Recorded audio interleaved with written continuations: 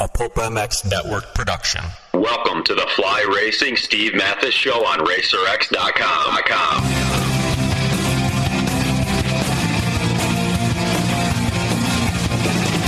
With your continued support of our sponsors, we have surpassed 1,000 podcasts delivered with over 7 million downloads. Click that Amazon banner on Pulp MX to help us out and donate via Patreon if it suits you. And as always, enrich your moto lifestyle by working with the sponsors who support us.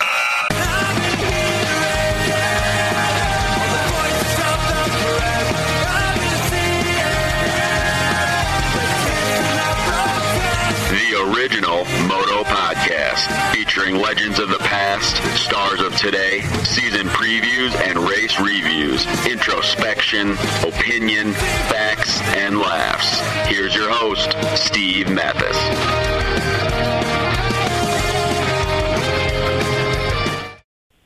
Welcome, everybody, to the Fly Racing RacerX podcast. This is the Southwick MX review. Lots to talk about. The Wick has come and gone, and a pretty good race, definitely, and some weather-affecting things. So we'll talk all about Southwick and what happened and review it. And, thanks to you guys for listening. Really appreciate it. FlyRacing.com. Please check them out. Blake Baggett, Weston Pike, Trey Kennard, just some of the guys that wear Fly Racing out there. The 2018 stuff should be out soon. But for now, the 2017.5 Kinetic Mesh, great stuff. The light hydrogen line as well. Super lightweight minimalist racewear. And some exciting things coming for 18. And again, please, if you need some snow stuff or some jet ski stuff or some hard parts, flyracing.com has got you handled. Also, too, presented by Alpine Stars. Yeah, we know about the Tech 8s, you know about the Tech 10s, you know A-Stars that way. Fantastic boot company, but they've got a whole line of protection products from the BNS Tech Carbon neck brace to the A1 Roost Guard to the Fluid Tech Carbon knee brace. These guys have take the experience and the expertise they have in boots, and they transfer it over to a line that protects your whole body. Alpine Star Protects. Please check them out, and we thank those guys as well for coming on board. All right, let's talk some Southwick. Of course, I'm Steve Mathis. With me on the line, the man who has figured out how to spend no money on his house, the Jason Wygant. What's up, Weech? How are you? Yeah. Liberated, unchained, unshackled, uncontrollable, unstoppable, irresistible force, immovable object, all right here. This is your life's goal. This is your life's goal. Congratulations. You've done it. You sold your house. Yes. Yep. I sold my house on Friday.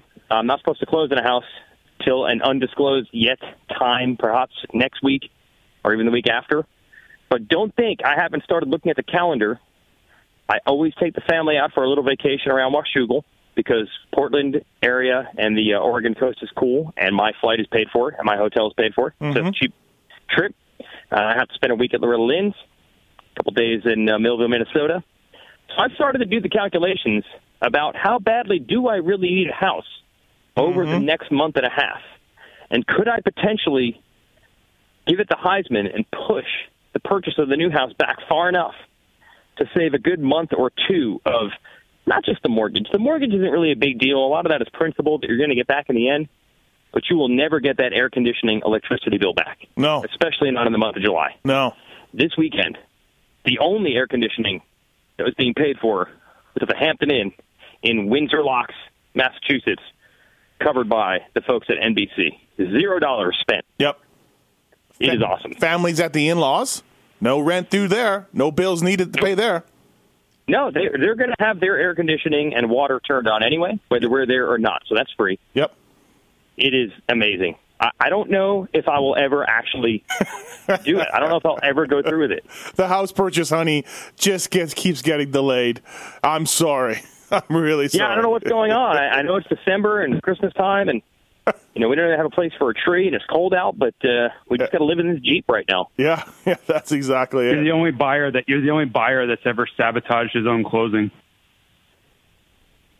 Well, look, the sale of my house, at one point, I was trying to negotiate with Phil to rent it. So I've already been through the ringer. We've stretched each other out to no end. I mean, can you imagine trying to do a business deal with Phil Nicoletti and then being me trying to do that business deal? Right. Yeah. Yeah. So just grinding each other, just absolutely grinding each other to dust, and eventually everybody walks away. Just can't figure it out, can't get a deal. Look, JT, you can appreciate this. You've owned houses and rented things out and have people renting, et cetera, et cetera. I, at one point, offered Phil a 2,700 square foot, 4-bedroom house for $1,300 a month, and he said no. Wow, that's a good deal. Just too much. A really good deal. Didn't want to do it. It's too much money. And then he suckered J-Bone and said, look, why don't you pay half for the team so when Cunningham and Pike and Weimer and all these guys need to come into town, they have a place to stay. And J-Bone, I think, was going to agree to it, to cut that bill in half. Still no. He still wouldn't do it? Wow, that's a silly deal for him because that's a great deal for J-Bone because he basically have to cover hotels, so it's going to be a win. Yes. Man, I thought I had after that why would he not do that? I don't know. I mean, what's he paying right now? That's my real question. Well, no, he must have a hell of a deal. He does. He has Stoyan from what country is he from? Bulgaria. Bulgaria. That's where I went for that race. Yes. They have been paying half a rent on a condo, and they're not even there for a long time. But that deal's ending soon, so Phil is going to have to step into the real world. He just isn't quite sure yet how to do it. But while I was negotiating he with just missed Phil, a hell of an opportunity. I was negotiating with Phil over this, and Phil's long girlfriend was there. And I said, why don't you two just step up and just make this thing permanent, and then there's your roommate right there. This would be a great deal for you two. And then Phil got very upset, very mad at me for even insinuating that they should take the next step. Mm-hmm. So that pretty much ended all negotiations. Yeah, we had a good talk. You put a lot of pressure on him. You put a lot of pressure on him right there, Weege. I don't know if that move was kosher. Look, man, JT, I know you maybe had your issues in the same particular subject, but if you're a true person that's out to save money and you realize that an engagement ring could allow you to get very cheap rent split in half, get that ring. That's a good point. Yeah. If you like the rent deal, put a ring on it. Love means nothing. Love means nothing. It's the money savings. It's a tax write-off. Yeah, the money saving. Together is cheaper. I agree with that. Yeah. So, good job, Weege. It's good to hear. By the way, also too, that voice there is Jason Wygant or Jason Thomas from Fly Racing. So you all figured that out already. Yeah, hell of an intro I got there. Yeah, you're welcome. Hey, did you drop the word reflexology, Weege? Yes, literally in the last maybe 2 minutes of the show, I forgot all about it, and then during the last commercial break, I come up with an unbelievable uppercut knockout. All right, so you're all right. That still counts. It's good. Yeah, final segment of the second 250 moto. All right. So we talked about last week having the leopard seal was last week with Marvin. So in honor of that, I had to do this. And now, riding for Red Bull KTM from France, 2-time world champion, the leopard seal, Marvin Muscan. That's good. That's so good. I hope you guys like that. That is so good. Yes, I hope you like that. I spent some money just to do that intro, which we should never do, by the way. That money, I mean, I will never be able to use that intro anywhere else, I don't think. Right? Did Marvin hear it? Did you let Marvin hear it? No, I didn't, no. I mean, that is so good. Marv probably doesn't know anything about anything. Like, I wouldn't expect him to, I'll text it to him. I do feel bad for these poor guys who surely have no clue why these ridiculous terms have to be thrown out. I mean, if Chupacabra can make it, why can't the leopard seal? That's what I said last week, and all we needed was the voice of God, and now we have it. So I think Todd Dringer might come knocking on your door and say, "Hey, we heard that audio drop. We need it." Anaheim won. Let's listen to it one more time. If you were in Vegas, what odds would you give better to make it as a nickname, the leopard seal or El Chupacabra? Yep. I would say leopard seal. I would go leopard seal as well. Yeah. One more time. And now, riding for Red Bull KTM from France, 2-time world champion, the leopard seal, Marvin Muscan. And then and he rides out in fire. It's great. It's fantastic. With a fish in his so good. Yeah. Well, we had to get it done. We talked about it. Let's make that happen. So The leopard seal. Okay, next step is back of the pants. yeah, we can do that, right? Yeah, was it Thor? We just got to work with Thor a little bit. Okay. Yeah, we got to work with Thor. No problem. That'd be great. Okay. All right, so Southwick has come and gone. It's nice to have. I didn't go last year. This was the infamous back injury that I had, and it really was. It really did. But Hey, how important is this phone call? what? How important is this phone call right now? What's up, Phil? Really important, Phil. Beat it. What's up, Phil? Sure. JT, engaged yet? Steve, we're in a serious game of cornhole, and Oh, God. we just haven't trying to have Yes, you fun. are. But yet, fun with business about talking about the weekend. He just talked about the weekend all day yesterday. I stopped listening after a serious game of cornhole. Yeah. I don't want to know about you and Weege's weirdo social life. Listen, just Hey, you. all you have to do is follow my Instagram, and you can see Weege playing cornhole. And it's not that impressive, but it's to show how unathletic he is. What do you? We're reviewing the race, Phil. Remember these guys at race? You know, What topic were we talking about? we just started talking about Southwick. Oh God, you just started. So we just going to be busy for the next hour? Yep. Oh my God! All right, here's Weege. Sorry, Phil. Weege. He tried. He tried to put the dark cloud over this podcast and he shut it all down. Oh, jeez. I'm just glad somebody talked him out of trying to race Redbud, for God's sakes. He's doing good in recovery. We should have asked him. He'll be back in no time. Apparently, Well, I know, but you remember when he was testing this saying- week? Testing begins this week. Oh, Testing boy. Begins. Filthy Yeah, Phil. but you remember Comeback when- has begun. Remember when somebody said he was going to try to race Redbud, and I was like, what? Yeah, no, I said that. Started riding like, Yeah, because he told me. He's like, maybe Redbud. So, that's ridiculous. all right, let's. The leopard seal. Marvin. Muscan. Maybe why don't you just keep hammering the leopard seal on the TV show? Maybe that'll be one way to make it stick. Force it to stick. Yeah. Yeah, but there's like a positive negative there because it's the he looks friendly and cute, but he could be vicious, and I don't know if he really wants that tag. Oh, absolutely. Absolutely. He has his ways of being vicious. Oh, here we go. Yeah, I feel like Just pull up next to him a couple times. Yeah. Yep. All right, Southwick. So I didn't go last year. It's great to have it back on the calendar, though. I really, really enjoy this race. Don't you agree, Weege? It's great to have it back. Yeah, no doubt about it. This is the way it's supposed to be. This is the way it should be. This is the way it should always be. Honestly, for whatever, I mean, people are always going to nitpick whatever. Hey, we had a second motor at CSN at 12:30 a.m. People think tracks should be prepped one way or the other. But if you look at the national calendar right now, these 12 tracks, these are the 12 tracks as God intended. There's nothing missing. Like, it's just the same 12 tracks that everybody wanted Glen Helen to come back, it's back. Everyone wanted Southwick to come back, it's back. Yeah, This is it. These are the 12 tracks people want. I don't know enough about the other tracks that hold local races. That one in Alabama, Monster Mountain or something looks really good. Where they had the intro, they had a bike intro there. Honda did. It looks really good. But yeah, when you look at people screaming for tracks, everyone's set. You're right. I myself would take a couple. I would replace a couple on the circuit, but I don't know necessarily where to go better. So who knows? You know? There could be better tracks out there, but as far as like the iconicness, it's got those 12. Like, these are the 12. Like, I don't know if anyone's like, dude, without Kenworthy's or Broome Tioga, the series has never been the same. But I think you could say that about Southwick and Glen Helen, but they returned. Yeah.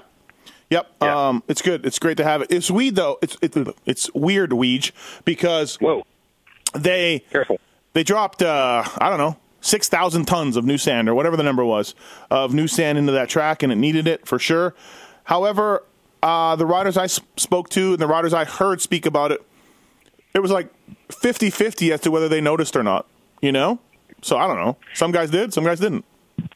Yeah, 50-50 is the exact percentage because I felt that when the day was over, I had a pretty good handle on it's weirdly hard-packed. It's a hard-packed base. It's got like chattery bumps instead of rolling sand bumps. This is set. It's done. It's true. That's the way it is now. And then I asked in the press conference, Amart and Zacho about that, and they completely disagreed and said, no, it was way sandier than last year. Most of the bumps were rolling bumps, not hard pack style bumps. Mm-hmm. And I'm thinking that's the direct contrast to everything I saw and heard. So I don't get it. And Tomac went, raced, and Tomac so said, no. Tomac went, it seems about the same to me. So yeah, it was all over the map. Langston was adamant that it was catching people off guard because it was not, Southwick always looks sandy, just like Unadilla always looks loamy, but they don't always ride that way. So just when I thought we had nailed it, it's more hard packed than it looks. Yeah. There's Zacho and Amar saying, no, it's really sandy. So I don't know how that's possible. Right, exactly. I was confused, too, in my post-race stuff talking to guys, so I couldn't figure out whether it was more sandy or not. It seems like it wasn't. I don't know. Yeah. Blake Baggett, JT, bummer. He's got a thumb injury. They couldn't get it looked at this week. Probably didn't want to get it looked at this week.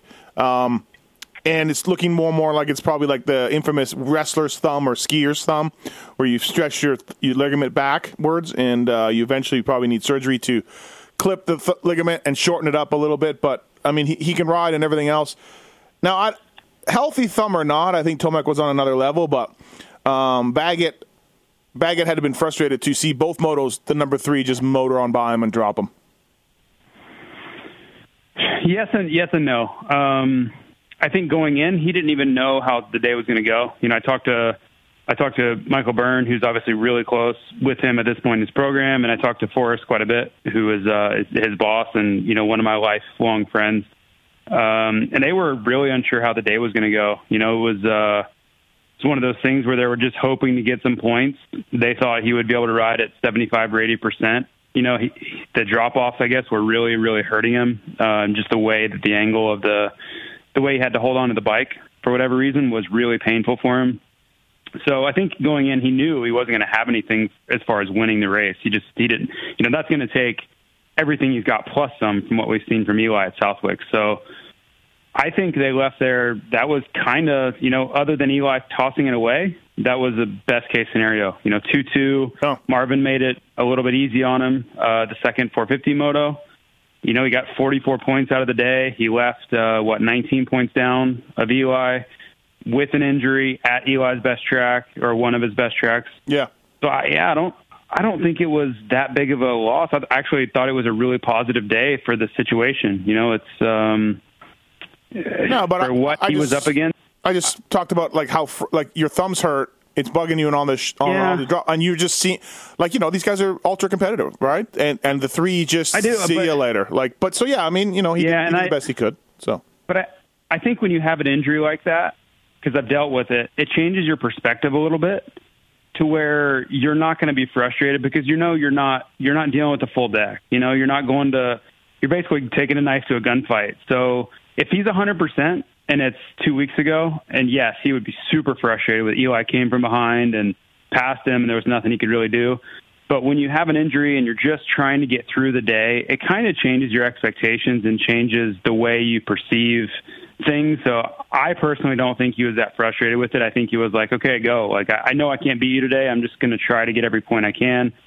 I think he maximized the day because Eli was great, and we all knew that was kind of coming. So I don't know. I mean, he's the only one that would know that, but I bet he was less frustrated than you would think.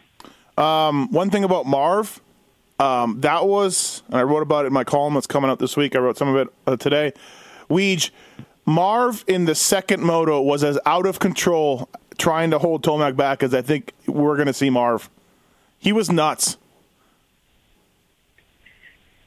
Yeah, Marvin is good at a lot of things, but hanging it out and getting crazy like that is not one of them. I was really impressed because, honestly, if you look at it, he wasn't going to win the overall because of the way the first moto fell apart for him, literally. The fourth, even if he somehow miraculously held off Tomac, he still wasn't going to win the overall. It's not like every point counts at this juncture either. He's so far back. So the fact that he didn't just set sail and just say, all right, I'm going to ride this out, you can have it. I was really amazed, where the motivation was coming from for him to take those level of risks. And those level of risk actually did end up costing him. I mean, that crash was near disaster. It was like the definition of near disaster. Like, he got out of it unhurt. Yeah. But damn it all, I mean, he could have ended up landing on a fence, on bleachers, ever. I don't know if I've ever seen a rider quite crash like that in that section, the way he did, but it's the byproduct of him really letting it hang out. Yeah, he was. Maybe. Yeah. Did he know that this was a live moto on NBC, and for the good of the sport, he needed to try to make a race out of it? I literally can't think of why he tried that hard. I mean, it was awesome to see, and kudos to him, but the overall, the championship, the points, nothing was hanging in the balance, and he rode out of his mind, which is not his specialty. I was really impressed that he decided to go for it like he did. Yeah, he was not scared. So, unfortunately, it bit him with a DNF. So, bent up bike. I think he looked fine, but the bike was pretty bent up. Anderson didn't race, hurt his back in a crash on Thursday. Kidneys and stuff. He's all really sore. Everything's fine though, but he didn't race. So we saw a Tomac Baggett show out front, basically both motos. And you're right, JT. Like, I don't know if Tomac's going to be better. He's been great this year. 8 moto wins, 4 overalls. He's on a roll right now. But I don't see him crushing Millville like this. I don't see him crushing Washougal like this. Maybe Washougal, but you know what I mean? This was a great track for him. Yeah, I mean, you go back and look, and Blake won here. He did win here the year he won the title. But when you go in and you kind of, I think if, I've never been in this situation. Let's just preface this whole conversation with that. But if it was me, I would look at each weekend and say, okay, this guy's going to be really strong at this track, and you're basically looking for opportunities, right? And there are weekends like, man, I've got to take advantage because maybe this isn't his best track. Or you go into the weekend and say, hey, he's going to be great this weekend. I've got to make sure I get at least 2-2. If there's an opportunity to beat him or he screws up, I got to take advantage of that. But if he does what we think he's going to do, I've got to at least be 2-2. So going into Southwick, we all saw what Eli did last year, and you knew he was going to be great, which he was. He delivered. He was the best guy. Really, dude, he was just 8th, 10th or something early on, killed it. Yeah, there's no arguing it. He was the best guy, period. And Blake and Marvin and everybody has no choice but to you just concede that. So I think it was one of those days where, he was going to be the best guy. And he's got the points lead for a reason, and we all get it. He's riding incredibly well. But for Blake, if he's trying to salvage a chance at a championship, the weekend's coming up, like, say, at Millville, where Eli may be beatable. We don't know. Maybe Eli goes 1-1 again, but that's the weekend where Blake's got to heal up in these 2 weeks, find a way to be 100%, and he's got to try to reel some points back in, because the next weekend we go to Washougal, and we saw what he did to Roxon and the rest of the field at Washougal again. So he's up against some really tough weekends ahead. Unadilla is another one where it's going to be really tough. Eli's just great at that track. So I think it's bleak for Baggett, but at the same time, you've got to try to capitalize at a track like Millville where maybe he is beatable. Wilson got his first podium with a great ride, 6-3. Cooper threw away the podium spot late in the mid-race, let's say second moto, went 3-6. He went down.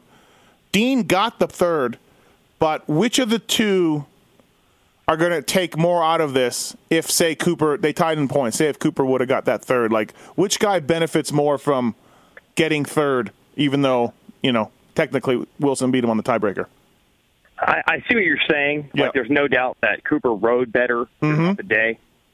He stalled. I talked to Shane Drury in the Yamaha folks after the race, and he stalled getting in some lappers. And then I rubbed in how, if he had the 8, he would have had an electric start. Wouldn't have been a problem, which is not what they want to hear right now, because they really wish they had that bike, but not yet. But I feel like for Wilson, he's been adamant that he's terrible on sand, and he dreads South more than any track. So I think for Wilson to just get a podium, he hasn't, I couldn't believe this. When he got himself in the podium position, I asked the TV crew, I'm like, can someone try to figure out when he's had his last podium? And they said, believe it or not, it was the last race of the championship season in 2011. I could not believe that. It has been 6 years since he's been on the podium. Obviously, he won a couple 250 Supercrosses in that time. But for the most part, in this class, outdoors, against the full field, it's been 6 years. So I know Cooper really rode better and was essentially the third or fourth best rider on the weekend, and he had Dean covered. But to me, it means way more to Dean. And I think even if Webb had gotten a podium, it would probably have been looked at more as, well, that's cool, but Southwick is a little bit of a weird race anyway, so I don't know how much to read into that. For Dean, you'll take it any way you can get it, any track, anytime, any place, anywhere. So I do think it meant more to Dean than it would have for Webb if he had gotten it anyway. I think that too. Yeah, I think Webb's problems with the bike. It's the sand masks a lot of those problems. You know what I mean? And so that's good. We saw him, come through with a great ride, and he was so much better than he's been. But I think JT, as soon as we kind of go back to a harder base, some of the things that he's having issues with, he'll probably continue to have issues with. Yeah, I mean, it all comes back to week in and week out. These, especially, well, I shouldn't say that because Marv, I think, is going to be back to Marv. So Marv's going to be a podium contender, at all these races. But I think these guys are going to have good weekends and bad weekends. The tracks, as much as I hear about every track's the same now and how we need more variance in the tracks, I don't really buy into that because, I was having this conversation with a few friends of mine, and one of their big arguing points is that the GPs have much different tracks and we don't. And my answer to that was, well, please tell me how Washougal looks anything like Southwick and how Glen Helen looks anything like Unadilla, and you know what I mean, and on. I don't think that's necessarily the case. So I think we're going to have a chance to see some different results here based on where guys excel and where they don't. So that's good for us. So maybe we'll get some variance here. But if Eli Tomac was on the phone, he would probably say, nope, I can ride all of it and I'm going to win every race. But hopefully Blake and Eli have some opportunities here to shake things up. Weege, how are the JGR guys you're playing cornhole with right now? Because Pike broke in the first moto. Barsha ran out of gas last lap. Barsha crashed second moto. Cunningham put together a decent day. But all in all, a real shitty day for the JGR guys. You would think. But talking to J-Bone at the airport this morning, no. Because he said, hey, we've had days where we sucked and blew up. At least this time we were doing well before the problem. So there you go. Okay, there we go. That's where they're at. At least Barsha and Pike were running top five. Barsha was third at the time that he crashed. They were like 3 to 5 range when they ran into bike problems. So that's the level now that the team will take this as a win. At least we were up front when we didn't finish. Interesting. I like it, though. Yes. Yes. You could be in 14th and have a bike blow up, but Pike was in like 4th. So there you go. JT, the people. Well, and go ahead. No, I was going to say, I think too. Also, for their priority is going to be pleasing sponsors and making it worth it. Really, that's what it comes down to for these teams and riders, is making it the weekend worth it for everybody as far as exposure and all that stuff. So when you look at it, Pike was on TV, Barsha was on TV a lot. Even though I'm sure there were some.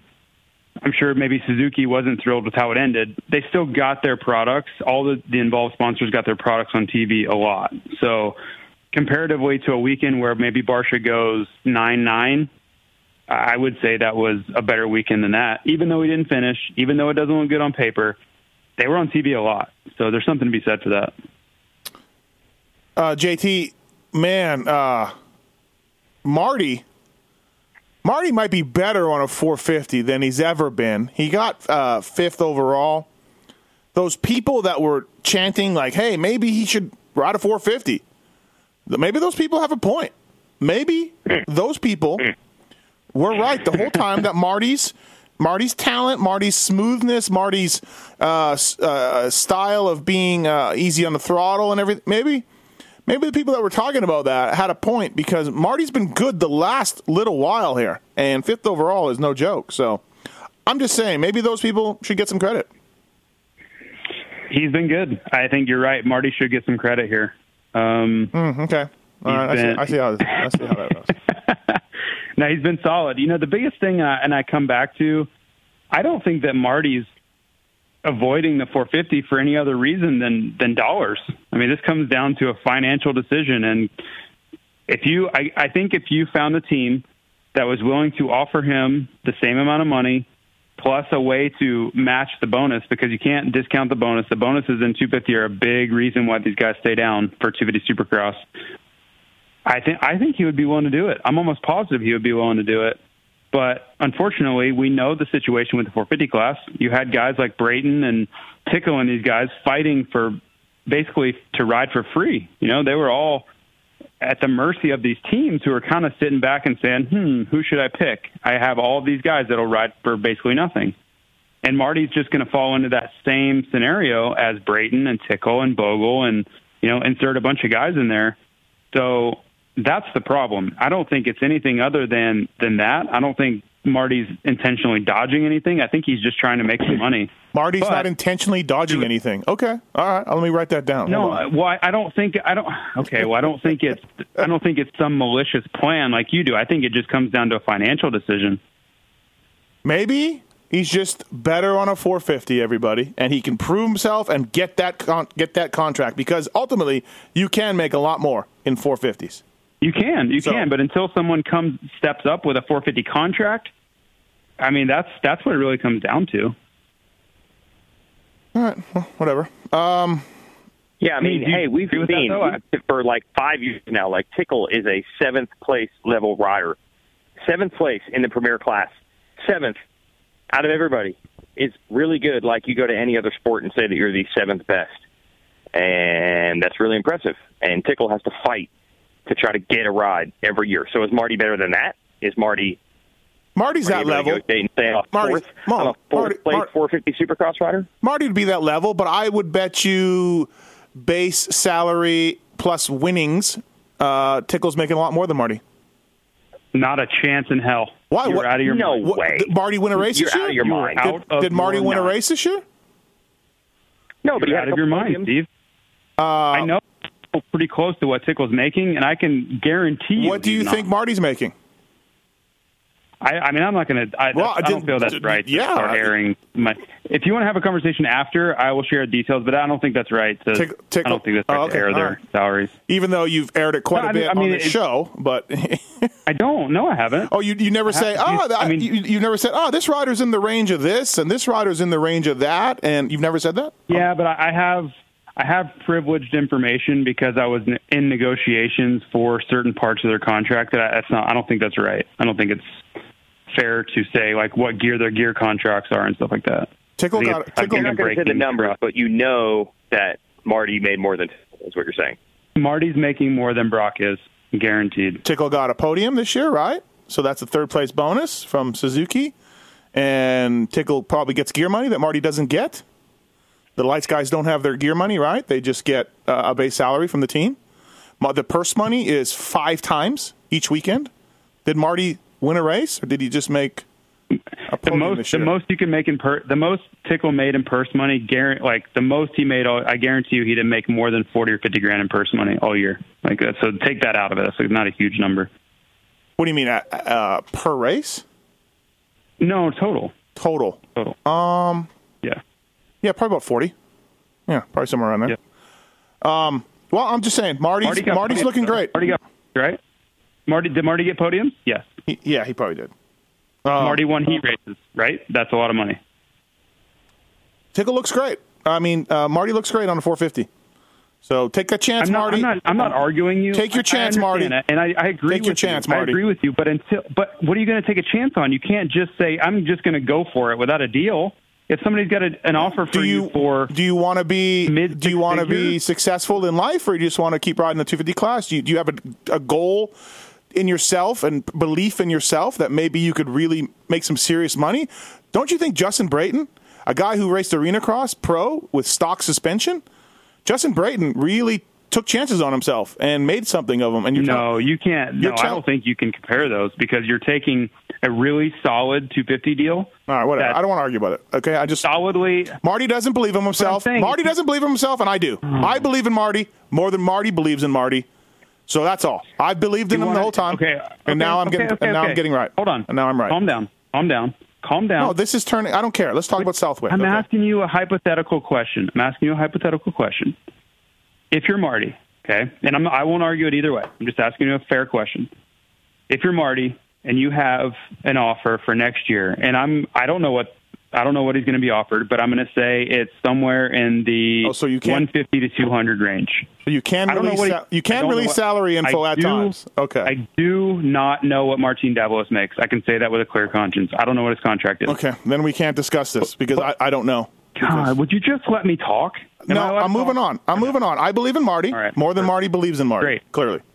Great podcast. 5th overall for Marty. Great job. 7-4 on the day. And actually, his fitness looked good too, man. He was charging late in the motos. I was looking, oftentimes like late in the motos, I'll scroll down the lap times and look at the last lap time and kind of look at numbers that pop out and who's moving forward and like who's on a roll. And a couple times. Are we still talking about Marty? A couple times it was Marty.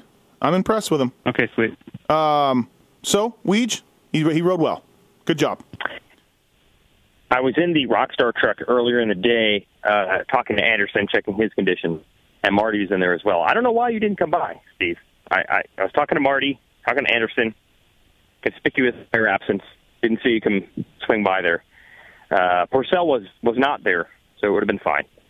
So Anderson was talking about Tony LaRusso battling him in like 2012. And all these Southwick old dudes who still rip and still go fast, and we were trying to figure out LaRusso was probably 40 and battling Anderson for like 8th in a moto. And Marty, knowing it was the elephant in the room, just says, was he as old as me being in the 250 class? So there you go. Tony might be older, though. Well, Tony was older, but it was like Marty realized you cannot talk about an old guy ripping in the 50 class and not acknowledge his own presence. Yeah. LaRusso did race not that long ago. You're right. It was, according to Anderson, it was 2012. Whatever it was, I just remember, it was up there, and oddly on a 250, not a 450, and again, as the Southwick dudes do. Well, except for one, who we'll get to later, to the dismay of JT's fantasy team. Yeah, there was LaRusso like battling Jason Anderson to try to win top 10 at like 45 years old. Seeley's had a rough run of it lately, so good job by him. Seeley went 5-5 for 6th overall. That's kind of that's a definite boning to go 5-5 for 6th overall. But he rode well. Craig didn't get starts that he normally gets. 10-7 for him on the day. Freddie Noren, who I believe is not qualified at Southwick one year. He turned down... He got a good start the first moto, though, right? Didn't Craig get a good start the first moto and went down with that Muscan pile-up? Yes. Yeah, he did. In the fourth turn or whatever, like over the hill type deal? Yes. Yeah. Yep. So Freddie Noren didn't qualify at Southwick one year. The last year he raced there, he went 18:33. He turned down a Desnations invite for Sweden, for Lommel, because he's so terrible at the sand. Like, just, no, don't pick me. I don't want to go. And then he has 4 laps of practice in the first one. Somehow sets a decent time. Blows his motor up. Goes to borrow a motor from another privateer whose name escapes me. And the privateer is like, well, it's my practice bike, and if you take it out, you can have it. It's got 40 hours on it. And somehow Freddie, with 4 laps of practice, sucking in the sand, and all of that, somehow goes 8-10 on the day, pulls a great start with a 40 hours on the motor in the first moto. So, fast Freddie Noren. Good job. All the odds were stacked against him. But he pulled it out, man. That was great. And second moto, he crashed or got a really bad start. Came from 32nd to that 10th. So, good job, fast Freddie. A very unlikely 8th overall. Yeah, I feel like you have burned a lot of people because you apparently were telling everyone that Freddie's not good in sand, and you burned a lot of fantasy people. A lot of upset people out there. Yeah. Well, I have those facts to back me up, and I asked him, what happened, Freddie? And he said, I don't know. I guess I've gotten better.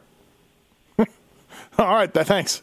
Thanks, Fred. Yeah. No, I listened to that. Yeah. He said he watched GoPro footage of a lot of guys figuring out what RPM they use and gearing and things like that, and it helped. He kind of revealed a little bit in your interview. Yeah, that's true. I don't know. I guess that works. It's weird how a world-class rider like Noren would have to listen for RPMs of GoPros, but okay, whatever it was. Nice work. And Henry Miller, JT, 13.9 on the day and moving forward. Good job, Henry Miller. Am I allowed to talk now? Just not Marty, right? Yeah, we're moving on. This is Southwick Review. It's not Marty Davalos podcast. I think that was an interesting conversation. You shouted me down. That was very mean. But yeah, Henry Miller's been awesome. He's been, I think he's been proof that the 450 class is much more about ability than it is machinery. I had a bunch of people tweeting me and shouldn't there be rule changes and all that. And no, I don't think there should be rule changes. I think the 250 class is fine as far as the machine equipment rules. I'm not going to say points or how to move up or anything. I think that's all a mess. But as far as the production rule, I think it's fine. I just think it's just nature that as you go down on power, technology is going to become more important. That's just part of life. And with the amount of 250 rides out there, it's fine. Like there's plenty of 250 opportunities. But for Henry Miller, he was a guy that was really struggling. He went to a bike where, talent's going to be the most important factor, and ability and conditioning and all that stuff. And he's excelling. So I know what he's going through because I went through the same thing. I could never get a good 125, and I had a tough time doing better than like 5th or 6th or 7th in the 125 class. And I knew I was behind on equipment. And I moved up, and sure, I wasn't winning, but I was doing what similar to what Henry Miller's doing right now, where it really becomes more about you instead of the bikes you're up against. So good for him. Yeah, nice work. He's doing well. So, and he's from Minnesota, coming up on Millville. Henry Miller podium percentage? No. Percent? Nope. No. 0? Yes. Okay. All right. Good to see. Josh Grant hurt his knee in the first moto. Cowie guys weren't like, I don't know if you talked to him, Weege, at all, but they weren't like, oh, yeah, it's nothing, you know what I mean? Like, they were very cautiously optimistic about it. Like, it didn't seem great, so we'll see what happens. Like RV in Seattle in 2012? There was nothing wrong with his knee, we heard from Seattle. Right. Yeah. Weege, is there a more improved guy than Junkyard Dog Jr.? Right? Like, really good job. Yeah, he did good in the motos. Yeah. And I had a long talk with some of the Southwick legends at the end of the race. Our buddy Mike Treadwell and Scotty Cotta. Briefly, but talked to Treadwell for a while. The story I always try to get when we go up to Southwick is, for some strange, incredible reason, NESC, which is their local sanctioning body, has full gates in all classes every weekend at all their local races. And there is nowhere else in the United States that can say that. They're like stuck in a time warp when people still bought their bikes and racing at their local tracks and spend money, which the rest of the world desperately needs. Yeah. So I'm always trying to figure out, what is the secret? Why does this still happen in New England? Why do people still race, still go to the gate? Treadwell says that at most local races, they have to have double gates. They have to have a back row in the pro class, which that's insane. You go to most areas, and you get 8 riders in the pro class. They get 60. Ryan Dowd actually has a regular job. He doesn't get to ride much during the week. And then Trev said, this is hilarious. He and John Dowd went out and tested the bike for Ryan. They set up the bike and said, okay, this is what you need. We set it up for you. Because that's how little knowledge he has about testing and how little time he has. But despite all that, he was 7th in practice, although it was the B practice, which we know in Southwick is a little weird. But he was good in the motos. He scored points in both, right? Yeah, both motos, yeah. Scored points in both motos. Still, even with that, these gnarly old-school Southwick dudes, Treadwell's like, yeah, that was good, but if I ever went 17, 15, I would have been disgusted. I would have been disgusted with myself. Oh, stop it, Tread. He's like, if you're a local fast guy, Southwick National rule, and you need to be top 10. If you don't get top 10, you're pissed at yourself. Wow. Well, I mean, no, he's got a point back in the day. Treadwell he has points. Yeah, I think Treadwell's credentials were significantly more established than Ryan Dowd. I mean, he's like his 2nd national ever, or 3rd national ever. I think it's apples and oranges a little bit. Yeah. Hey, what about Treadwell was a legit pro at every track, not just Southwick. Yeah, correct. But what about Chris Canning on a 250 two-stroke, scoring me huge fantasy points? Love me some Chris Canning. You and everybody else. Nice job, Chris Canning. What about Robbie Marshall? Local guy. Talk about him a little bit. You want to talk about Robbie Marshall, JT? Anybody want to weigh in? I don't, because I'm done. I'm done with Robbie Marshall at Southwick. I've tossed in the towel. I didn't take him last year. Got some advice from a close friend. Didn't take him. Then got some more advice from a close friend this weekend. I did take him, and neither of those scenarios have worked out. So I'm just going to pretend that he is not racing moving forward. Your close friend sounds like he led you astray, which really sucks. You need to I don't think it was intentional. No, not intentional. There was no intentional leading of astray, but yes, it worked out poorly 2 years in a row. You need to stop trusting this close friend. He's clearly a wild card, not want to be trusted, probably shady character. Yes, absolutely. Stay away from homeless. him. Yes. Homeless. He is homeless, and he's loud and proud about it. Hey, Rob Marshall told me last year, hey, there's nothing more I can do than ask point blank. Last year, he's in the same exact spot. He even had the same spot in the pits. Last year, Friday night, 7 p.m. Should people put you on their fantasy team? No. Do not put me on their fantasy team. I'm not ready. I'm not prepared. I'm not in shape. It's going to be terrible. Okay. This year, same spot, same time, 7 p.m. Friday, 365 days to the second later. Once again, should people put you on the fantasy team? Oh, yeah. This year, I'm ready. I'm ready. It's going to be good. Put me on the fantasy team. Yep. And there we go. Nope. Nope. Hey, we gave him a whole lap on the TV show, First Moto. And I got a text from someone saying, congratulations, that's the slowest lap ever seen on television. Oh, boy. Oh, come on. Stop it. These people. Well, I don't want to rip on him. It's not really a thing on him. It's just you don't normally show a whole lap of the 25th place dude. Like, that's probably the general 25th place speed, but we don't normally do that. Listen, only at Southwick would you do that. I got complaints that the director pulled away from shots you were talking about. You and Langston were off talking about somebody else. The camera was showing somebody else. Camera was cutting away from great stuff. Yeah, just saying. Well, okay, two things.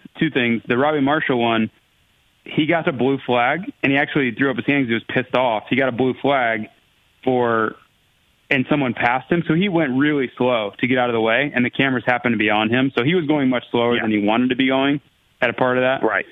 And then the second thing, I was actually complaining as well, because in the midst of that Webb trying to catch Seeley deal, which I know it wasn't that close, but the cameras jumped back to Tomac, doing nothing, riding to the podium and taking his gloves off while they were still battling. And Weege was trying to commentate the battle, and then it jumped back. So I was a little frustrated with that as well. Or what about the Plessinger crash? Were you a little frustrated at Weege at that, too?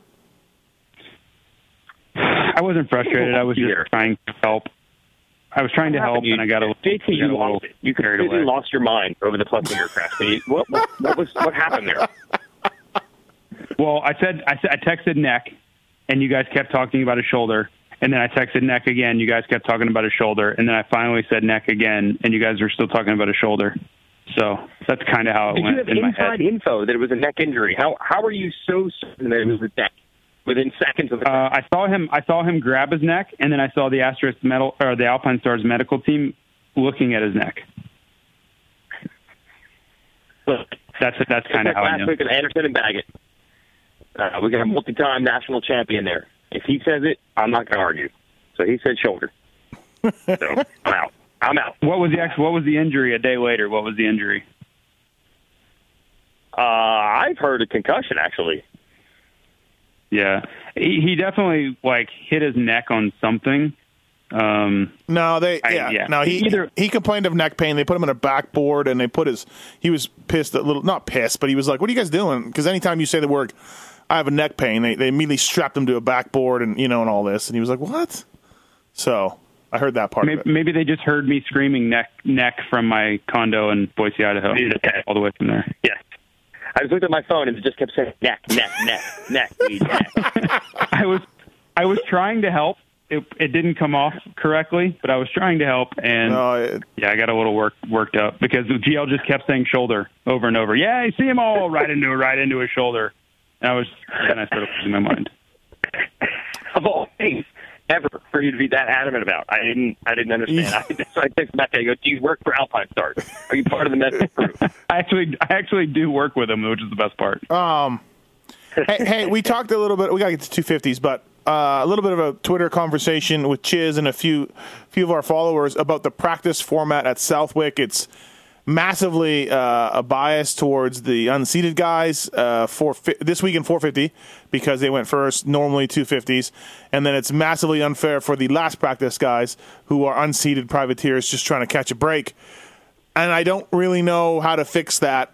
Chisholm suggested 3 10-minute practices. Kyle Chisholm, a few other people were complaining about it, but I mean, it is what it is. How do you?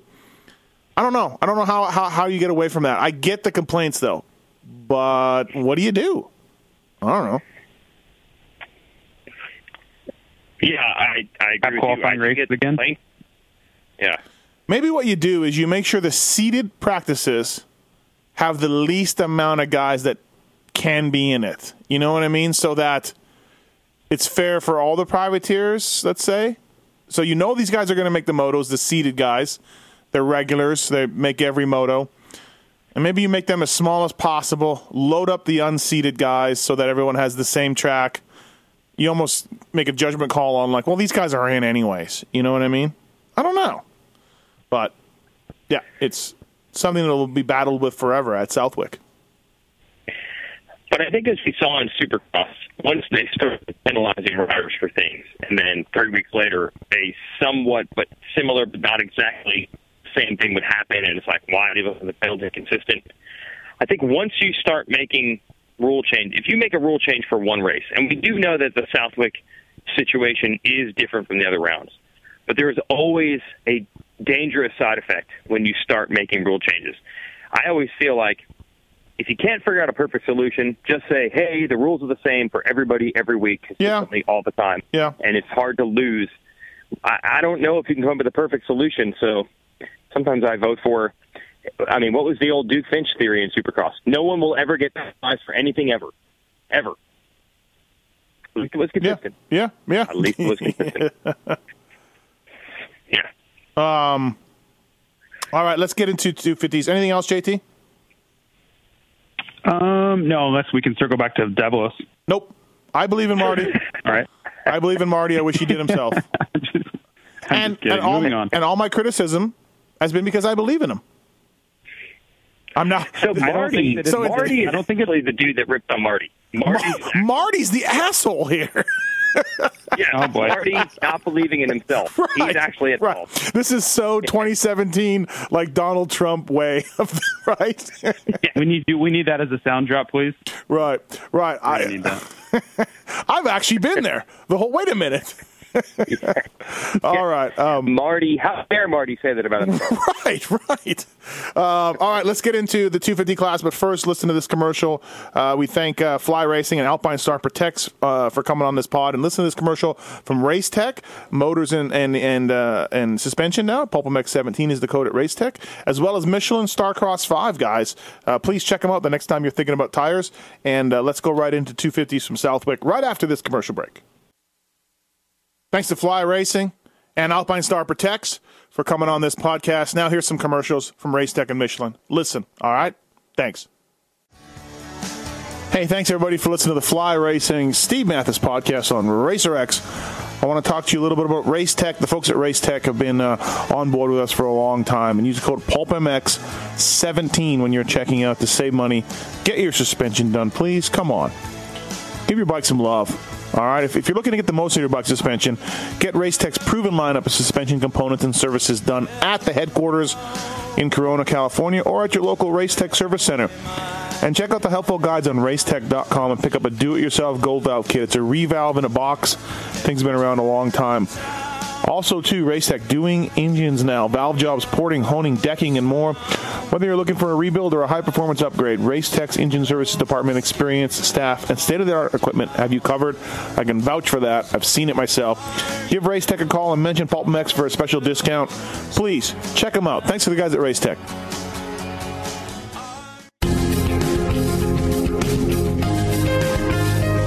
Hi, Hi, Randy Richardson from Michelin here, and I'd like to thank the Pulp MX Show listeners for your support and share some information about Michelin motorcycle tires. Michelin offers motorcycle tires for everything from cruisers to sport touring, sport bikes, and adventure touring motorcycles. And as we celebrate our 10-year anniversary of our iconic partnership with Harley-Davidson, you'll find Michelin Scorcher tires on an increasing number of factory-equipped Harley-Davidson motorcycles. New for 2017, Michelin introduces the new benchmark for sport bike tires, the Michelin Power RS, featuring many of Michelin's patented technologies, all of which contribute to the incomparable grip, handling, and flickability of the Michelin Power RS. I just want to hear the motocross stuff. Fair enough. Let's focus on the Michelin Starcross 5. Because the Pulp MX Show listeners are important to Michelin, we're going to continue to sponsor Steve's Janky Radio Show. That's right. While I'm not like some people who say, I know everything, I do know a few things about motorcycle tires, and I'd like to share some of the key features and benefits of the Michelin Starcross 5 tires with you. And I promise it's not a bunch of corporate blah, blah, blah. The Michelin Starcross 5 tires are specifically designed for use in a broad range of conditions and terrain. They're available in sand, soft, medium, and hard versions, and are offered in 21 size and fitment applications. Yeah, you like that? In addition to the exceptional performance and durability, the redesigned architecture of the Michelin Starcross 5 features a bead profile that makes the tires easier to install. And everyone knows easier mounting, always a good feature. If you're riding on Michelin Starcross 5 tires, but you have friends that are still buying other brands, please tell them No. encourage them to try a set of Michelin Starcross 5 tires. And if you haven't tried Michelin Starcross 5 tires yet, You're out of your mind, dude. visit your local dealer or online retailer to purchase a set of Michelin Starcross 5 tires and install them on your bike. Who knows? They might just help you learn to do a backflip in a day. It worked for the Doom Goon.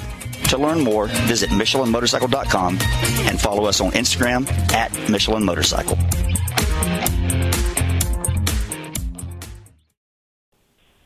And now, riding for Red Bull KTM from France, two-time world champion, the Leopard Seal, Marvin Muscan. And we're back. Fly Racing Racer X podcast. Why can't stop laughing? He just can't stop laughing. So good. Why?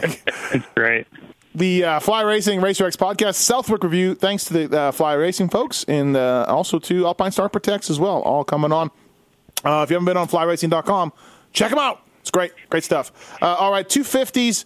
I'm on I have a question. Yeah, I have a question. Go ahead. Can we talk about Davilo since this is the 250 part? Yeah, we can circle it back around. Hey, look, this is what I've learned this year. This is what I've learned this year by the 250 class. We now know, I think for certainty, that regardless of team, if you win a 250 Supercross title, you get a $500,000 bonus. That is the general going rate as a team bonus, correct?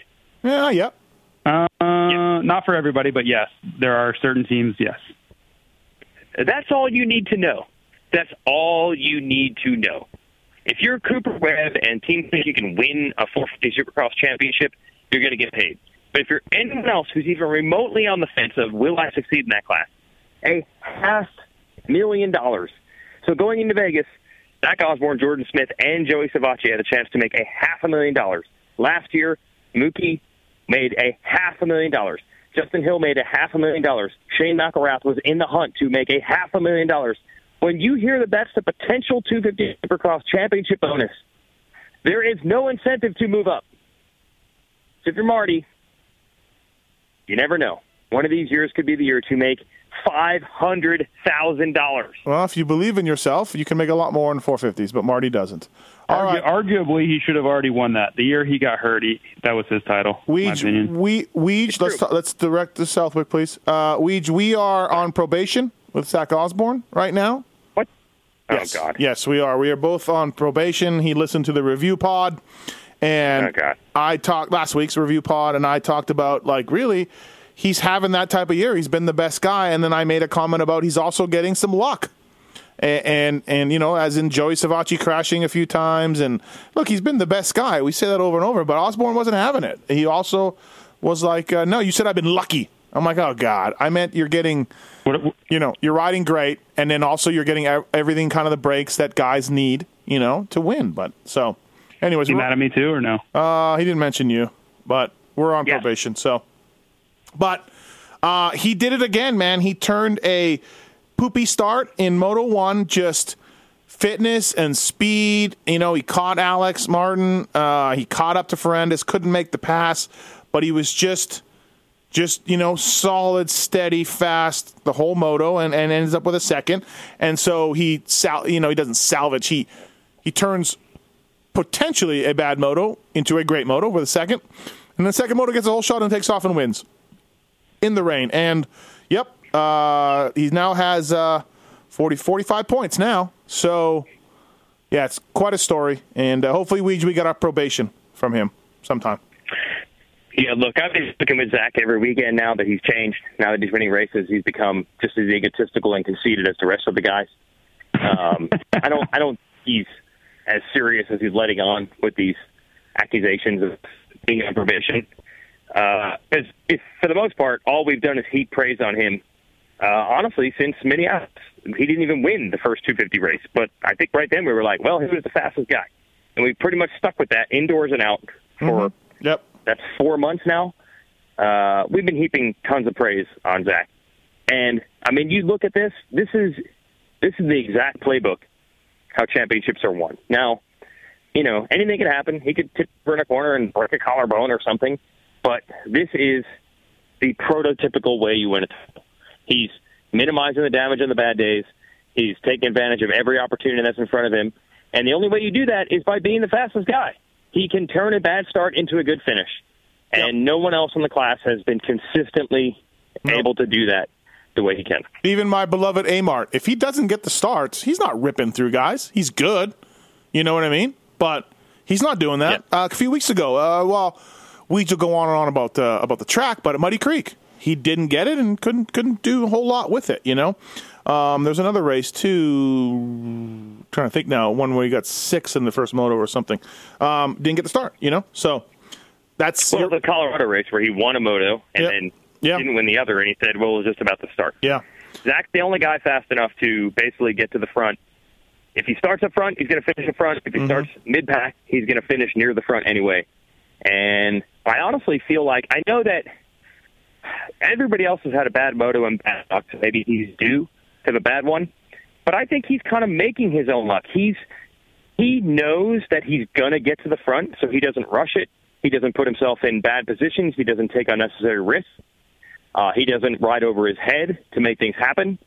So I think there's a reason why he's avoided some of the mistakes that the other people have had. Because when you have that kind of confidence that I got 32 minutes or 35 minutes to work this out and it's going to work out, he doesn't have to take chances. So he's kind of made his own luck, I feel. Ferrandis rode well, 1-2 on the day. Tossed his goggles in the second moto in the pouring rain and everything else, and I was thinking, oh boy, tossing goggles at Southwick is not good, but Dylan held strong and took a second. I wrote this week, though, I'm very proud of myself for this week, on 3-on-3. I said that the dark horses are Dylan Ferrandis and Dean Wilson. Because the French aren't known for being great sand riders, but I think that's all a relative term. They're not Jeffrey Hurling's great sand riders, right? But they're still... They have to be decent at sand riders to be a front runner at GPs. That was sort of my reasoning. Yeah, because when you think of Lommel and Volkenswad, you never see Dylan Ferrandis just lays it down. But in my mind, you just had to be by default because Southwick isn't even close to what those guys have. So that's kind of what I thought. I don't know. Yeah, I get it. And same thing with Marvin. It's not like Marvin comes into Southwick as Joel Smets or something, but he's. Obviously, he won 2 world titles. He can't be atrociously bad on tracks that are gnarlier than that. So they all generally, I would say, would have more experience, you could say, racing on gnarly sand tracks than anyone in the United States in general.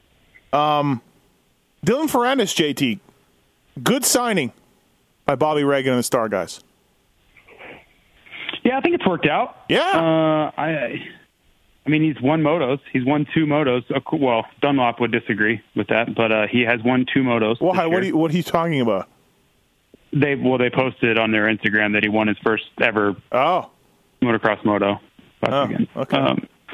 But he's been good, man. He was Supercross. Or at least I was critical of him at times because he was really aggressive. He made some questionable passes, but I think he's proven that he's got a solid future here. I think he's got some bugs to work out, as far as the consistency side, because to win or be in the title hunt, you can't have weekends where you're basically like 9-10 or something like that. It's just giving away too many points. But for a guy that kind of came in under the radar, I don't think he was, Yamaha Star Racing's like guy. Yeah. As far as he's our title guy. He's been really good. So to have a guy that's not your title contender or the guy you're pointing to like you put everything on, which I kind of think was Plessinger this year in both series, to get 2 moto wins by halfway is pretty strong. I'm glad RJ Hampshire's bike didn't break. I tweeted out, I picked him in fantasy, and I said it's just statistically impossible. 3 out of the 4 motos coming in. And he was good, man. Leading in the first moto, threw it away. And second moto was putting heat on Amart and wasn't far off sort of Ferrandis and Osborne either. Like, he turned it around, man. Good job by RJ. He needs this. I like RJ Hampshire. I like RJ. I'm going to come out and say that. His first moto, he did a 212 when he was, before he crashed. Yep. J Mart's best lap. So RJ's best lap was a 212. J Mart's best lap was a 216. Just to give you an idea how fast RJ was going in the beginning. Yeah. And I like RJ. Good for him. He needed it, especially after his bike breaking. Your guy. Amart's my guy. And 3-3. That's what we do. Although, I kind of expected him to be a bit pissed off because he got past both motos, But he was okay with his day. So he was pissed off at Redbud. He was mad about that. He's like, Osborne put more points on me. Got to stop him. Can't let him keep putting points on me. And then after Southwick, he's like, yeah. I'm like, but Osborne passed you. He's like, yeah. What are you going to do? So, anyways.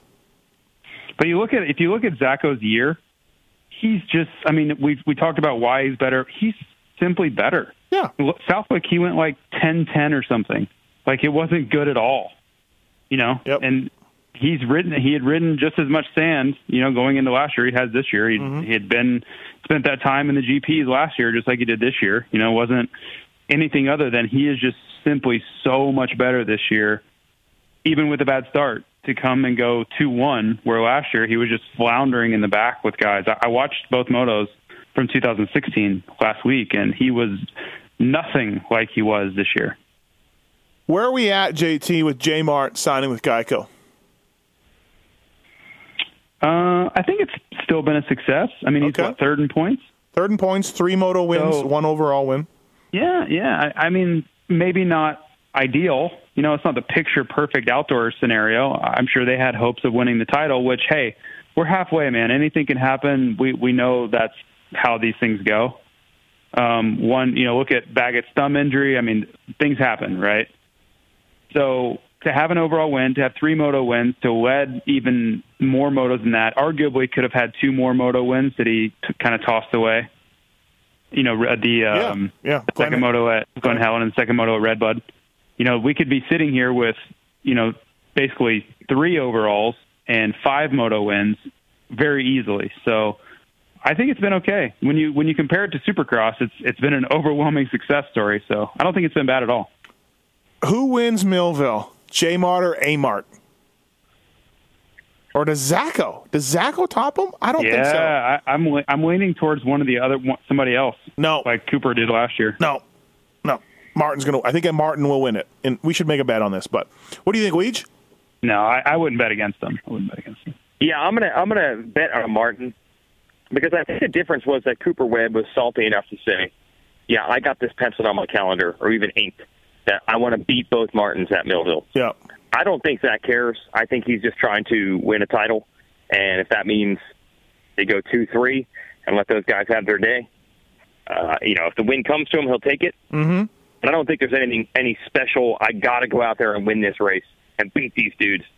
I don't think that's Zach's way. He's just looking to not screw this up, not lose 40 points over the next couple of weekends. I asked, J Mart's been posted up at Millville for a couple of weeks now. And I asked Amart, like, are you worried about this? Like, Amart's treating it like a normal race. He's going in for press day. But other than that, he's flying out, and J Mart's been motoring down, and Amart just said, nope, not at all. I've got enough laps on there. I'm like, bold. It's bold, Cotton. What else? Savachi had good day, a decent day. I mean, better than what it's been. Justin Hill and Faulkner, not so good. AC crashed twice in Moto 1 and then Moto 2. Didn't go so well. Then he ran. He told me, I was talking to him, and then he said, I got to go run over to Bruce and apologize to him. Bruce Sternstrom from Cowie. I'm like, why? Yeah, you probably should. So he did that. It was funny. But Pro Circuit for his day for riding so shitty. So could you talk to him about why he took out McElrath? I was wondering about the he said that going on there. Yeah, he said he really ran it in. So, did you see AC with the guy with the Honda umbrella? You think there's anything there? Yeah, I don't know if that guy works for Honda or if he has any credibility whatsoever. Mm-hmm. Probably a shady character, just like the person that gave JT fantasy advice. Yeah, same guy. But same. I did see Adam Cianciarulo walking away, leaving the track next to someone wearing a Honda HRC umbrella, and it even had a Fox logo on it. Mm-hmm. So I know JT cringes at the thought, but he is a Fox rider currently. Yeah. So I don't know. I didn't know that person was associated with Honda besides stealing their free lunch on most Supercross weekends. Right. Yeah, But, you never know. Get the rumors going. You never know. You never know. It was a very large man, a very anti-establishment man. Yep. And he's wearing a shirt. Do we know why? Said, I'm just here for the motocross stuff. That's what his shirt said. Yeah. Do you know why Faulkner was in the hospital? No. I don't. Bad day for him. I'm confused. Yeah. He had everything that could have happened to him happen in the first moto, and somehow it ended up in the hospital. I can't even keep track of all the things. He lost his brakes, pulled into the pits. He crashed Alpha Start, lost his brakes, came into the pits, went back out, got lapped, and then after all that, did something to end up in the hospital. I don't even understand. To clarify the AC thing, though, it was pouring rain. Well, I don't know if people are gonna I don't know what they're gonna think, but I'm pissed off about your umbrella. So just start there. It was pouring rain, and I'm like, I was in the mechanics area. I'm like, how do I get back out of here without getting too wet? And none of these teams are going to give me a ride. In fact, they may try to run me over. And I looked over, and it was like God himself showed me a light, and it was a broken Honda umbrella in the garbage. And so half of it was droopy, was really droopy. And so I grabbed it, and that was my umbrella. I had a sweet umbrella. I left it in the rental car. But thank you, Honda, for letting me take the broken umbrella out of the garbage. It was great. And then, and you were the man walking out of the track with it. Yeah, and then I'm like, oh my God, AC has been seen talking to someone with the team Honda umbrella. And then AC was tired. He was fighting with Alan over line selection, and he was waiting for Alan to get some bar mounts to go. And then I'm like, I'm out of here. And he's like, I'm getting a ride with you. Or can I get a ride? I'm like, yeah, whatever. And then so he jumped in the car. We rode back. We just talked about Blink, flying saucers. What else? A few other things. Along. Yeah, we've talked about a few things. So, but and then of course I walked up to an unnamed team with the broken umbrella, and the unnamed team said, "Hi, your umbrella's just like their bikes." And I went, "Oh." So after I same team that makes a braking motion. No. But it was also due to me saying, look who gave me an umbrella. Number one team. They gave me an umbrella. Look at these guys. They're so great because you know how I do it. So that opened the door for the comeback. So Colt Nichols fell in the first turn in the second moto and went all the way to 10th. He was the only guy further back was Resland, who, by the way, I talked to, and he's better and happy. Now, Luke made it to 14th. That's a great ride. Colt made it up to 10th. Great ride. There was a lot of guys coming from way back. Marv did. Adam did. In the first moto, AC was so far back, he ended up getting some points, and Colt Nichols did in the second moto. Resland did in the second moto. Just one of those things at Southwick, JT, if you just don't quit, other dudes will, and other dudes will crash, and bikes break and stuff. So they all salvaged some points. I think Weege and GL made some great comments with this. So they were talking about if guys are going to test certain guys. Now they made some great comments. Before they didn't know Injuries. Yeah. Okay. Yeah. But the thing about Southwick is it's much easier at Southwick to make up big gaps of time. Mm-hmm. So you go to a track like, just pick a random track. You're not going to see huge gaps of Muddy Creek. difference. Muddy Creek. Yeah. Your lap times are going to be close, right? So you're not going to see a 5-second a lap difference in the pace. So for AC, who's got elite level speed, the guy he's trying to catch in 15th, 20th, 25th, he's going to be huge gaps of time faster per lap. So he can make up 3, 4, 5, 6, 7 seconds a lap. So a guy that's out of his even vision, that's 15 seconds in front of him, he can catch him in 2 laps, 3 laps, at the pace he's going. So I think that's the difference why you can catch up so far at Southwick. Shout out to William Lofstrom for also helping me win fantasy. Great job, William, from Vernon, Connecticut. Yeah, lots of research you put in on him. Great job, Billy. Mitchell Harrison, Weege, he could actually be like a thing.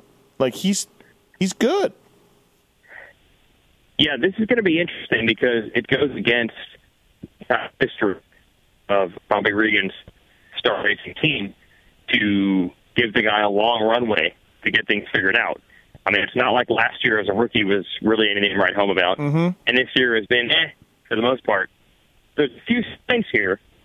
So the question is, will the team be patient? Now, if he was on a different 250 team, there would be some others, I think. If he was on PLD or Geico, for example, I think this is enough to earn himself another year or so to see if he has it. Now, that probably should be the case here. So we're going to see if the new star racing, that the one that wins races and titles and things, is a little more patient also. I feel like he's right on that bubble now. It hasn't been spectacular, besides the one moto at Redbud. It's not like 8th and 9th and 7th are, incredibly great, but they're really good. So let's see. Let's see how he plays it. In the past, this would be grounds for firing. We'll see if they've changed. Move around a little bit. Your cell phone's cutting in and out. JT, one kid who's struggling is Bradley Taft right now. He missed the start of the year, came into Glen Helen, did pretty well, and, just not working out for Bradley Taft at the Cycle Trader guys. Like, you were one of the guys that were, pretty excited about him to see what he could do. But it's a grind, and Bradley Taft's finding that out right now. Yeah, it's weird. We talked about this a little bit last week, but you rarely see a guy come in off an injury, and even early than he wanted to, and do his best. And then as he gets stronger and fitter, he goes backwards. So I don't know if it's just a situation where Glen Helen was his best track or what, but whether it's in the moto or on the start or anything, he hasn't shown the ability to run up front like he did at Glen Helen since Glen Helen. So yeah, I'm at a loss. I'm not real sure what's going on there. Shout out to. I heard a new theory. Okay. I got a new theory on. Yep. New theory, courtesy of Mike Treadwell and the 60-plus pros that race at Southwick every weekend. Okay. They're like, yeah, these top now they race 8 times a year. They haven't ever raced week in and week out every single week, burning themselves down, trying to recover by the next Saturday. So they don't know how to do it. It's not a bad theory, and you've brought that up before. Or maybe it's from Treadwell. That's the original idea, but I heard that from you, We talked about it a year ago. You're right. Yeah, the racing has gone down. These kids live at facilities now. They race 5 times a year, 6 times a year or whatever. So, shout out to Joachim Falden from Denmark, 31-31 on the day. Anyone know anything about Joachim? I do. I watched him, and I've never seen someone putting less effort into a moto than he was. So, wow. I don't know how much shout-out I'm going to pass along. 31-31, though. I'm telling you, go look at his lap times, and it's going to paint a clearer picture for you. So Joachim was just the train that kept on motoring. Finished. Yeah, right. He finished, yes. That is all you need to know. Walter White? Walter White. It's awesome. Walter White. Heidelberg. What the hell is the thing? Heisenberg? Heisenberg, yeah. Yeah, Heisenberg. Jerry, I know he had some blue. He had some blue material in his pits. I'm not sure. Walter White. Unbelievable. Weege, did you get my photo of Mickey Kessler? Oh, yeah. Oh, okay. Yeah. I never got a comment back, so I just wanted to. It was good. Yep. Cell service and internet service was pretty spotty at the track. But I actually saw Mick the Quick, as we refer to him. Mick the Quick. Mick the Quick. Yeah. I saw him briefly on Saturday morning, and I said, man, how many laps have you put in at this track? Mm-hmm. And he said, honestly, I only raced the National. Isn't that weird? Yeah, that is weird because, like, Reslin's from Jersey, and he told me he rode Southwick all the time. You know what I mean? Yeah. And Barsha, we still claim Barsha was born in New Jersey. Right. And he came up there a lot, so right. Confused. Make the quiz. Jerry Robin was pushing his bike. Then people helped him start it. Then he went back out. Then he came back in. He's confused on one of Jerry Robin's motos. Is he out? Is he in? He's back. There he is. He's out. I don't know. I couldn't figure it out. So Jerry Robin did not have a great Southwick. Pretty fast, though. He was pretty fast in practice. He was up there in the top 10, actually. Yeah. For a while. Yeah. But, the consistency has been the issue. Right. All right. Anything else? Nice job by Chase Sexton. He's been a little inconsistent to start his pro career, but at Southwick 9.8, he told me a while ago he wanted to do motos, both motos in the top 10, and did it at Southwick. So nice job, Chase Sexton. I'm glad you brought that up. I was going to close with it wasn't the weekend J-Mart wanted. Yep. I feel like this time. Well, your phone is. Your phone doesn't feel much like anything. It's cracking. All right, so I'm done. I was just going to say, I feel like between Sexton and Hampshire, there might be something brewing for Geico Honda. They've been pretty good, and I think they're both maybe one breakthrough moto away. They've been good. RJ's been running up front since he came back, just bike issues for sure. So, but I don't think Sexton, I mean, he's basically been top 10-ish. And he's making his pro debut here. Like, I don't think that's bad. Like, he's had bad starts. He moves forward. Yeah. I see something in both of them here. I like the way Sexton's progressing. I mean, he's steadily gotten better, better and better and better. He's in shape. He doesn't get tired. I'm very optimistic. I'm bullish on Sexton. You're buying Sexton. Yeah. You're buying Sexton. I am. Yes. If I'm that crazy guy on Mad Money or whatever, I'm going to smash something with a hammer. And I'm going to scream at the screen and tell you to buy Sexton. Jim Kramer. Yes, Jim Kramer. Yeah, I'd say it's Michael Honda. And I saw Michael Rocco after the race, and he had a scowl. Oh. So I'm not sure. Not sure what that means. Yeah, I don't know what that means either. That's odd. Very odd. Yeah, amazing. But I'd say right now you'd be like, this is good. This is good, these two starting the year injured, coming back mid-season. I think this is about as good as you could expect, and I feel like good things are coming for both. All right, Fly Racing, Racer X Podcast, Southwick Review, Alpine Star Protects as well. I believe in Marty, and I'll leave it at that. This is so we're off for a week, and we'll be back after that, after Millville. So, Weege and JT, thanks, boys. See ya. All right.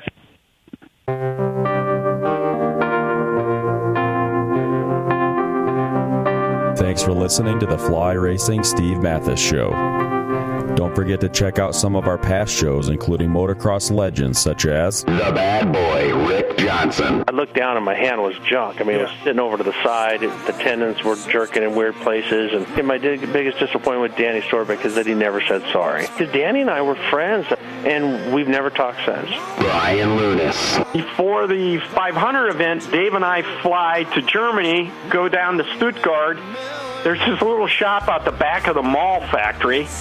We get our cylinders, take them back, and, off we go. And, we ran Nicosil cylinders as a factory part for a handful of years before anybody ever saw it in production. Dave Arnold. And McGill was all, how he did the big pancake thing, and he's got the thing, he's completely laying on the gas tank trying to miss his tree. I mean, he would have gone even harder, jumped farther if that tree hadn't been, if it hadn't been there. The Hurricane, Bob Hanna. I love the guy. I think he's the greatest competitor this sport ever had. Absolutely 100% in my mind. I firmly believe that statement I said about these modern-day guys in Switzerland or Holland or Belgium on 45 minutes on the same bike. You're not beating Roger. Are you crazy? They're not doing it. If they think they're so much better nowadays than they were in those days, they're fools. They're different bikes, different times. The beast from the east, Damon Bradshaw. It got to the point to where I didn't want to leave home, and once I got to the race, I wasn't into it. If I wasn't going to give 100%, I'm not going to take their money. The working class hero, Doug Henry. It was definitely an emotional moment for me, just thinking to myself, that's it, you know, and it's amazing the stuff that goes through your head in a short amount of time of the things that, you know, that I was going to miss. The Dogger, Ron Lachine. Until you really open your ears and you want to listen to what they're saying, it's like beating a dead horse, you know, and I know from personal experience, did anybody ever sit me down? Of course they did. Everybody did. Pro Circuits, Mitch Payton. There's two ways to make the money. One is you can sign for money, or two, you can earn the money. I'm a high believer in earning the money. I think they ride better when they earn the money. 7-time Jeremy McGrath. I was so mad, like so disappointed and so frustrated that I pulled picked and I left. Every point counts. I could kick myself to this day for not just riding around in tents. It's been no problem. My ego got in the way, you know? The O Show, Johnny O'Mara.